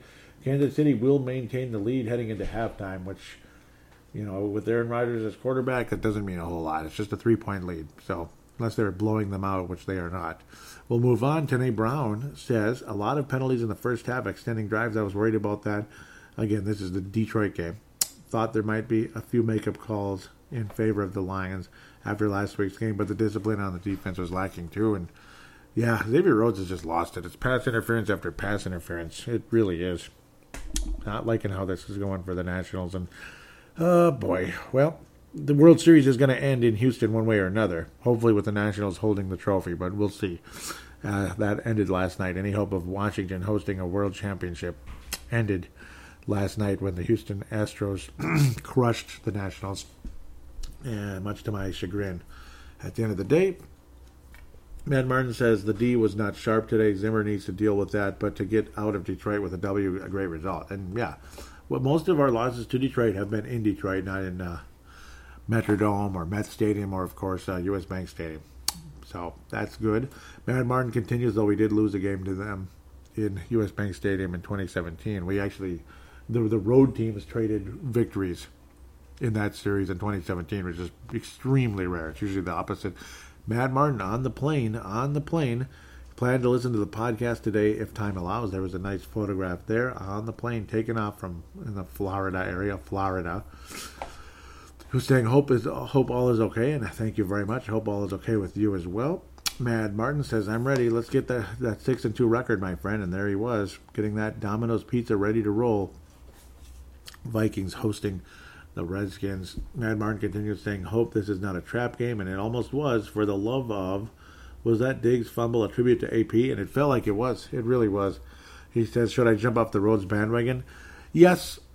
Should I jump on the replace Rose bandwagon? That's what he meant to say. Yeah, that is what he's saying, not meant to say. I read it wrong. I think it is. I think it's time to replace him, yes. Mike Hughes, I think Mike Hughes and Xavier Rhodes should be flipped, like the roles should be flipped. It's like you don't bench Rhodes completely, but you limit him. You take him out and you kind of move on from there. At the end of the day, it is what it is. Chris Sims, I don't think he's the former Giants quarterback, but Chris Sims says it's getting crowded. That's interesting. Yep, the bandwagon on replacing Xavier Rhodes. Yes, it is getting crowded. Yes, it is, Chris. Yep. Let's see. I wonder if he's following. Yes, he is. Thank you very much. Cool. Wyoming Cowboys fan. Hey, I don't like the Colorado Avalanche, but Wyoming Cowboys, Chris? All right. So if you happen to be a listener to the show, welcome aboard, Chris, and thank you for jumping in the convo there. Wyoming Cowboys. Hey, I'm a fan, too. I have a hat right over there. There's a hat right on the couch. I can see it. It's actually the closest hat to me right now. The Wyoming Cowboys. How about them Cowboys? Yes. Not the Dallas Cowboys, okay? Don't even go there. Okay, next. Mad Martin says, this has all the hallmarks of that Bills game last season. Add that to its primetime, but I still think we win. Or am I just insane? Well, luckily, the Redskins were pretty bad, and of course, much to everyone's chagrin, because you'd rather see Case Keenum not get hurt. He did get hurt. Vikings probably should have beaten them anyway. It's just, yeah. Oh, it was scary. It was really freaking bad for at least the first half there, and the Vikings finally, at the last second, in the second quarter, finally got things going in the right direction and ended up getting a win slowly but surely down the stretch. He says, enjoyed the podcast on the beach. Super Bowl contenders, only if they make the Super Bowl, but I love your optimism. Like I was saying, I didn't really say they're Super Bowl contenders until they get past these if they can get past, like, say, Seattle, Kansas City, teams like that. If they can win games like Seattle, Kansas City, then I think they could be a Super Bowl contender, sure. But, of course, you have to pass Green Bay first to really get too cocky and too excited. So, no, I didn't really mean that we are Super Bowl contenders. I'm just saying we could be with a couple of steps here. We have to get there first. Like, don't cross that bridge until we get there. Maybe I did say it that way. I certainly didn't mean it that way. So it's possible it came out funky. Mad Martin continues saying Zimmer's a clock management musician, basically, and 11 seconds left and 2 timeouts. Yeah, that is pretty weird. That was pretty weird. Mm-hmm. Victory Friday. Now this is how one should record a podcast. You're wearing the Viking purple. Cool. There you go. Yep, and that's a good way to go. I like that. That's a nice look there. Number 91. Continuing, Sam Gupta says, totally agree. That was some ridiculous, serious mid-90s style boring football about the quietest 400-plus yards of offense I've ever seen. Now, this is from Ali Siddiqui. So he's actually replying to Ali Siddiqui, which is totally fine. So I know who he is. Obviously, Ali and I follow each other, as does Sam Gupta. So Ali says, toughest Viking games left are at Kansas City, Dallas, and Seattle. I originally had all three as losses. I did too. Seattle, I still think is a loss, and I do too. I do too. We never win there. Kansas City could be a win with or without Mahomes. With or without Mahomes, Dallas is interesting. Yeah, we almost never win in Dallas either, by the way, which is annoying. It's all three of these. We almost never win in those freaking places. In fact, I can't remember winning in any of them. I can't. Kansas City, I obviously can't because it was 1974. Dallas, maybe in the 80s. It certainly wasn't in the 90s, I'm telling you. Let me tell you. Seattle, same thing. But they were actually kind of halfway okay in the 80s. It was the early 90s that Seattle stunk. But, we could never beat that frickin' team. They're also another team we didn't play a whole lot. Seattle used to be an AFC team way back in the day. So, way back in the old days, they were an AFC team, which is weird to imagine. Back when Rick Meyer was the quarterback and beyond. And, of course, Mike Tice is a former Seahawk. And apparently he even does a podcast, which is kind of cool. What is it? Odds and Ends with Mike Tice. Sounds interesting. We'll continue. He says, win 1 of 3 minimum, and they'll be in very good shape. Yeah, I mean, you'll be in good shape. You could go for 11-5, something like that. Ali continues saying Vikings may need to go 12-4 to win the division. Packers will likely be 7-1 after Sunday, and don't have a very tough schedule. Yeah, because they stunk last year. Packers stunk last year. They did. It was the Bears that basically rolled over everyone. We'll keep moving. That's it. That's actually it. So thanks. And I'll wrap up with what Vince had to say here. I love the Browns. I really do, but something isn't right with this team. Too much talent to be like this. And yeah, and me and him were actually having that same conversation on Facebook Messenger around the same time. I think they're too talented to be like that too. It's a culture thing, and I don't think Odell Beckham is good news. I think he's bad news. I really do. That guy's a punk.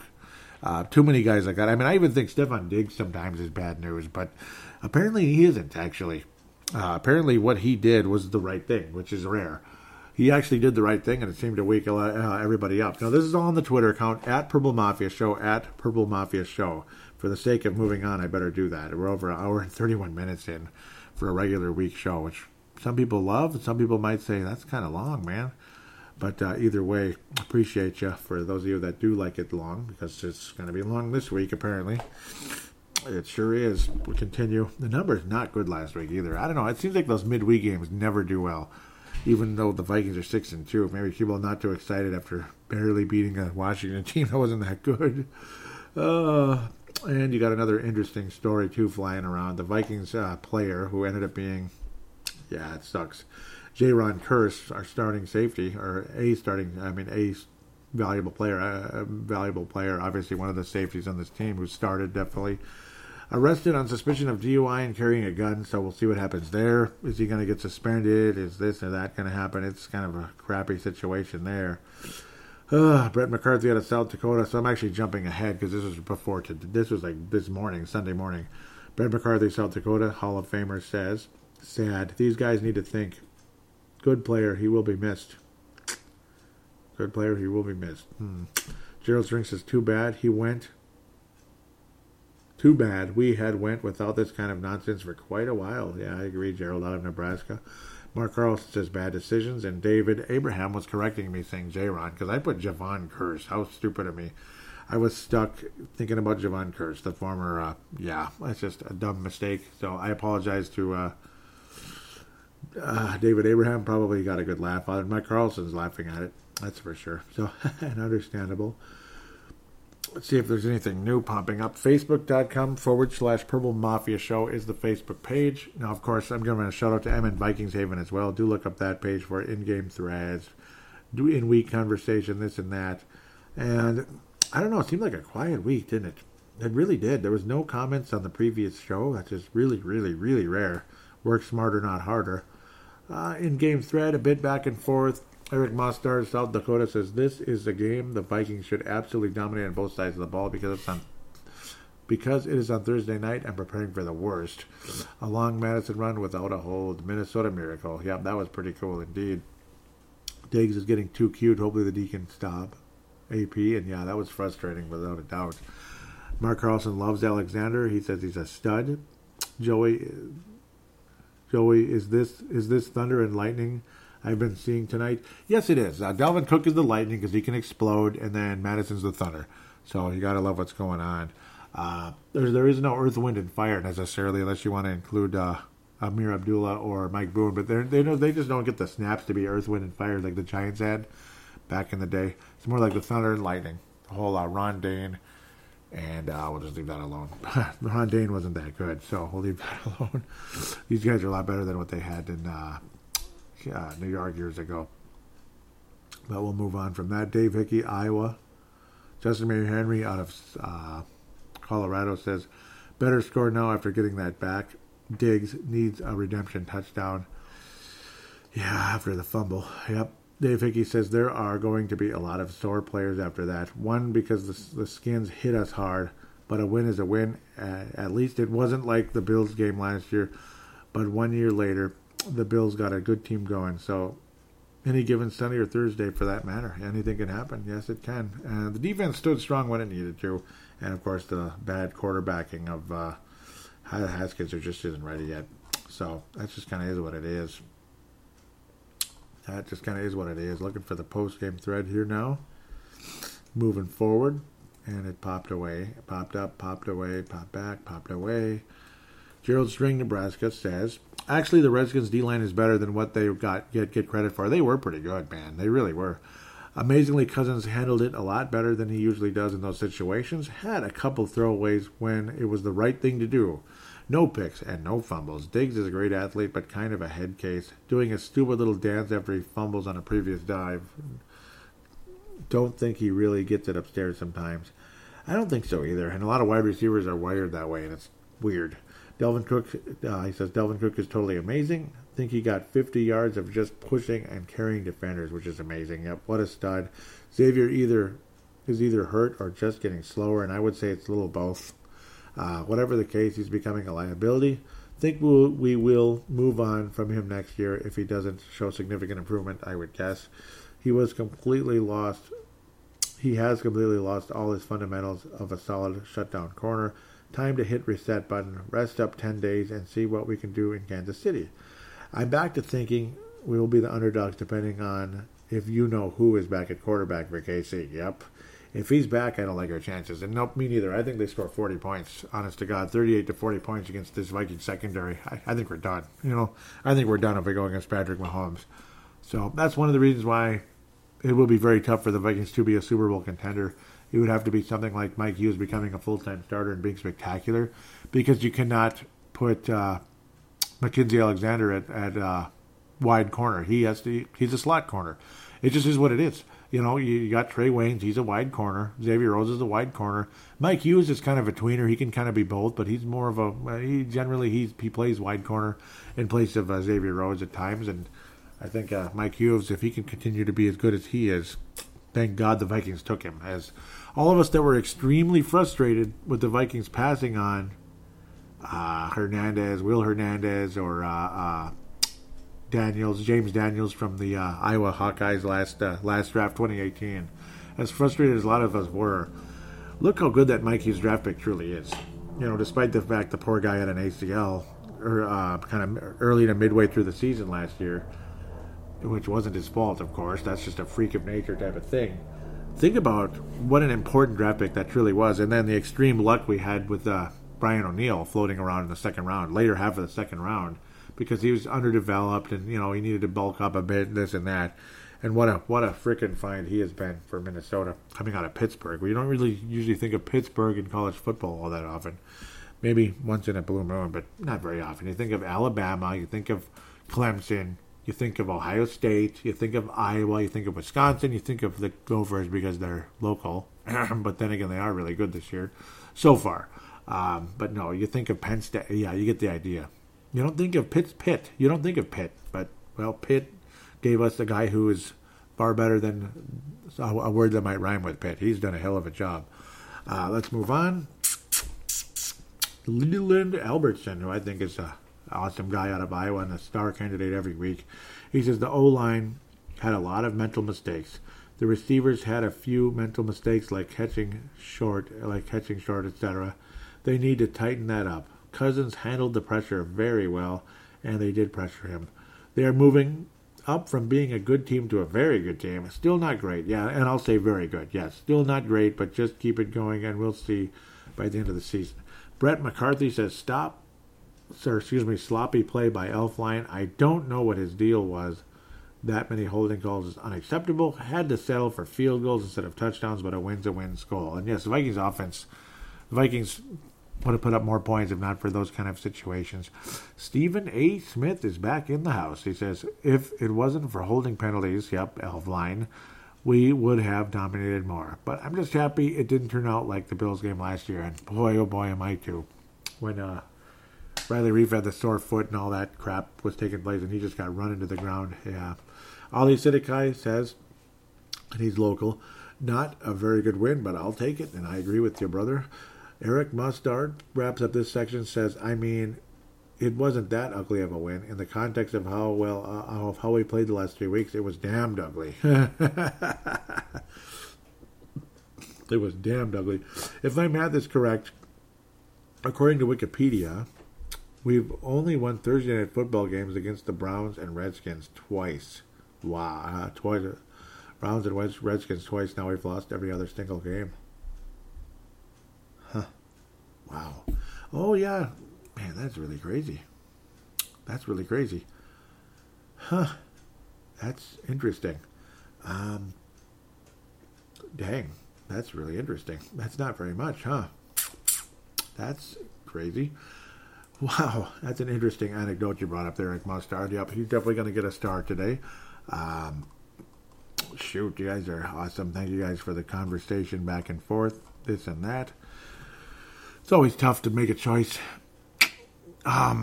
Gold star this week, boy. Man, I always love Brett McCarthy's inclusion. Gerald String, nice, incredible ton of things to say there.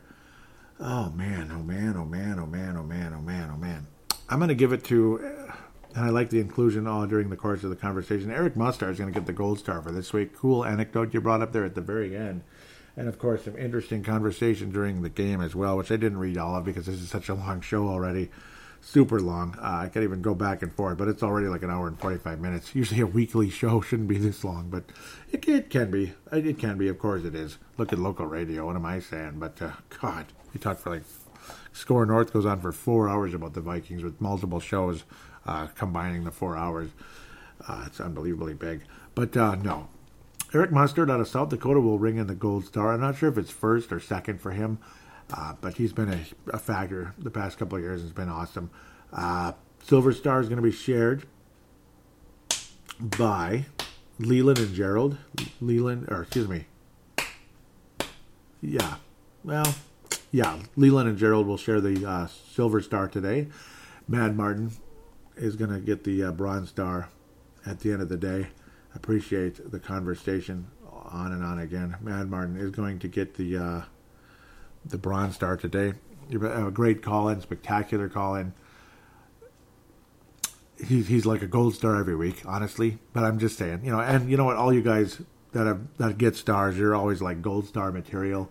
And even some of you that, and I don't pass that out to you, you're still like superstars. So it's like, it's always hard, and I'm scared to pass up on this and that. It's just, a vibe I'm getting, and, the interesting conversation and like urban legend, which is what Eric Mustard brought to the show. He literally handed out an urban legend to me.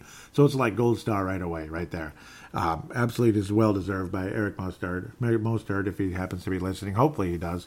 Some of you listen, most of you listen, some of you might not. And the numbers stunk last week. Stunk. Like, we're talking like a third of the listeners that normally get on shows during the regular season. It was weird. I don't know. Hopefully it catches up. Sometimes it's a slow burn. Sometimes it's inaccurate from Hipcast, because the Wild show, too, same thing. It was like a third of what I normally get. So, I don't know. The Brave the Wild episode that was recorded last Saturday morning, that was weird. So, I don't know. Maybe Hipcast is hiccuping somewhere and the numbers will catch up just by default. Who knows? But thank you guys for those of you that do listen. Thank you for those of you that have told your friends, and those of you out there can tell your friends about the show. Anybody out there willing to do that, tell your friends about the show, pass on the good word about Purple Mafia. Veteran podcaster's been around forever, been doing the best he can, and keeping you in touch with this team, and keeping it fun and lighthearted as well, rather than being overly serious and I'm the best podcaster ever, and you're all too stupid for me, but I'll answer your question anyway. No. Are you kidding me? Do you think I would ever be like that? The only reason I'd ever even come close to that way is if you literally came on the show calling me a moron or doesn't know anything, and I should just take my microphone and throw it in the garbage, then I might get a little smart-assy with you. But outside of that, that's not me. That's not me at all. At all. Just those of you, there's a jackass once in a blue moon out there, maybe on iTunes, who just likes to put negative ratings just because it's fun for them, or maybe they do a show and they want to make sure that mine is brought down a level because of that.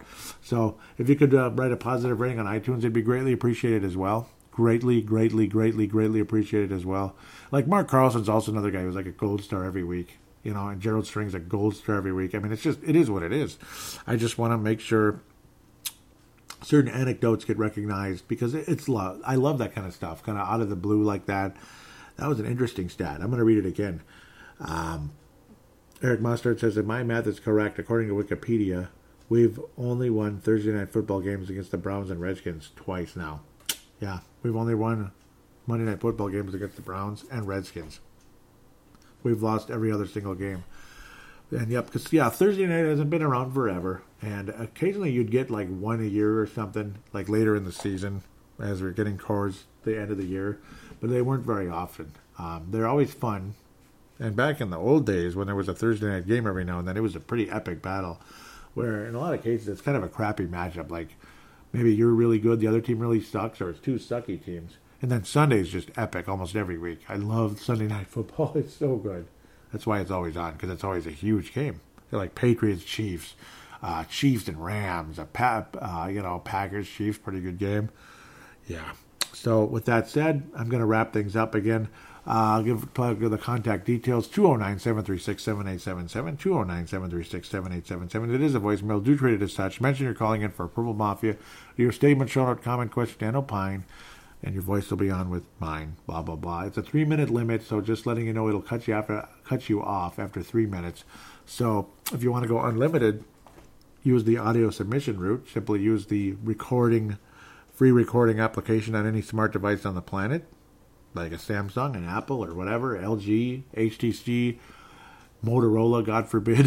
Motorola, yeah, I know, I'm just being mean. Or maybe you have a laptop, desktop with Audacity and a nice solid microphone. You can go that direction as well.